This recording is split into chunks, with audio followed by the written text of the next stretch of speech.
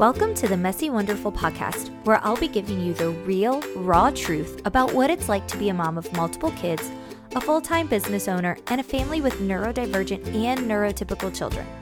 Motherhood, money, and business, possibly three of the scariest words out there. Growing your business and growing your family at the same time isn't easy. Join me as I share insights and tips on business strategy, finances, running a household, how to realistically travel with your kids, and how to get in touch with what really matters. I'm all about finding balance and being practical. Hey y'all, I'm so glad you're here. I'm Kimberly, wife, mom of 4 kids under the age of 6, CPA, entrepreneur, diehard Disney fan, and travel lover. So grab your coffee or glass of wine, it's a Diet Dr. Pepper for me, and let's do those dishes, the laundry, chauffeur those kids around, or whatever else you've got on your task list today. We'll do it together because a life may be messy, but it's oh so wonderful.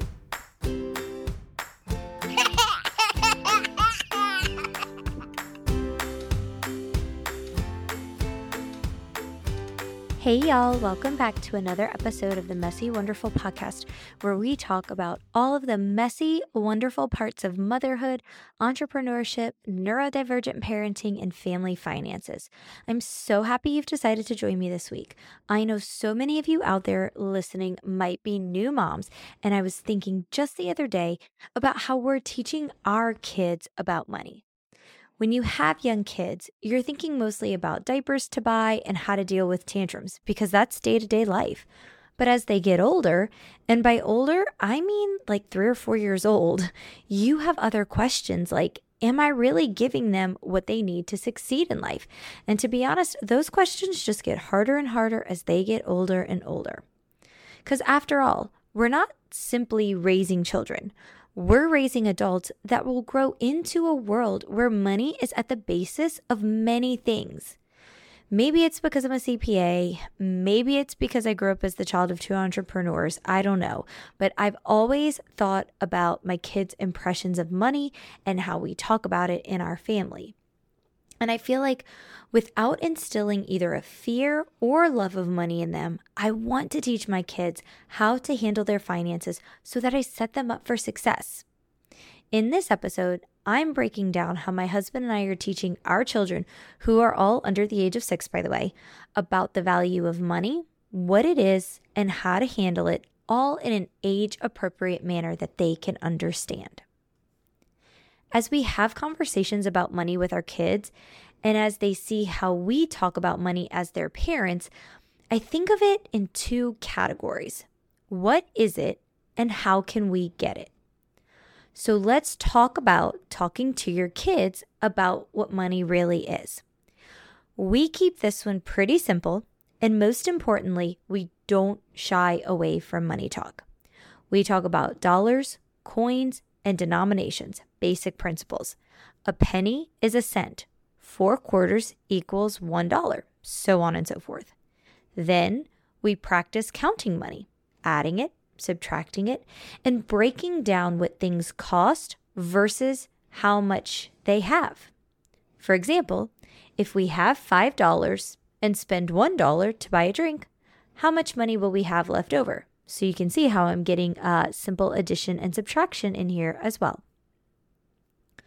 We also take the weight of money away by explaining that it's simply an item we trade for another item. Instead of teaching our kids to view it as something completely separate, we teach them to see it as simply another thing you use in life. So, for example, if you want a Lego set, you have to trade money for it. You go to Target, you pick out your set, and give them money. In return, Target gives you the Legos. And note, I didn't say toy store here. I said Target because my kids are well versed in Target. And finally, when talking about what money is, we also talk about making sure they have enough money to buy something. This is the foundation of helping them to understand balance in spending so they don't overspend. If Hunter wants a book that costs $16, and we know that because we've looked at the back of the book that he wants, he needs to have that amount or preferably more in order to get that book. This way, he saves up for it. Okay, so next, Then there's the conversation about how we get money. So once your kids understand what money is, something we use to get other things, it's important to talk to them about how to get it. In order to get money, you need to work for it. In our house, Daddy goes to the power plant to work and helps make electricity for all of our homes. Mommy works on her computer, as Gage so eloquently put it on his last Learn About Mommy sheet, and I make money for the family.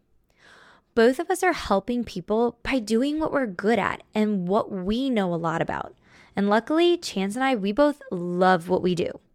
But everyone goes to work to earn money, even though not everyone enjoys what they do, or you don't enjoy it all the time. We also teach our kids to appreciate the luck that comes when your job is something you enjoy, are good at, and get to help others.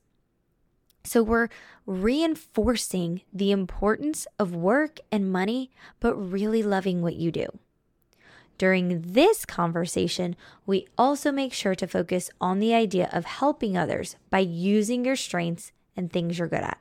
The fact that everyone is good at and likes different things is what makes our world go round. And finally, what do we use money for? We talk with the kids about exactly how we use the money that we make. We give them explicit examples of what we pay for money, what we pay for with money, including the house we live in, the cars we drive, the food we eat, the clothes we wear, for them to go to school, and saving for emergencies. We do tread a little lightly with this emergencies one with Hunter because he's our little nervous anxiety child. And so we don't want to worry him about emergencies that may never happen. So again, you know your child and be smart in how you have these conversations, and maybe just call it saving if you don't want to put the word emergency in there if you have, a little anxious child like we do.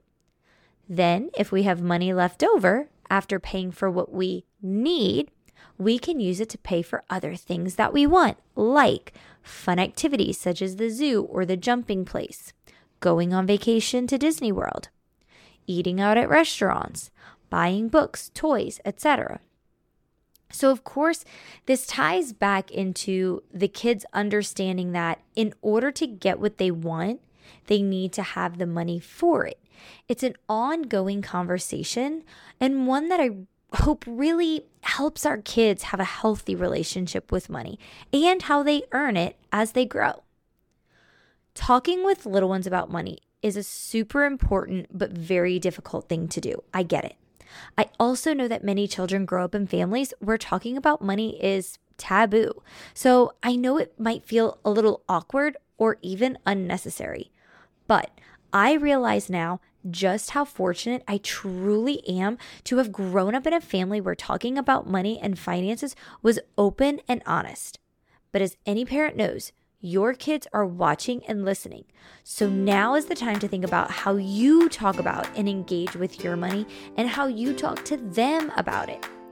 So I hope these tips will help make that conversation a little bit easier so that you can start setting your kids up for success. Thank you so much for tuning in and spending part of your day with us. If you loved today's episode, be sure to share it with a friend. Any resources mentioned today will be linked in the description, and you can always find even more details in the show notes. And remember, you can find us over on Instagram at messy_wonderful. We hope you'll subscribe to the show so you get notified when a new episode comes out. We'd also be so grateful if you take just a second to leave us a review. We appreciate your reviews and sharing about the show more than you know. See y'all next week.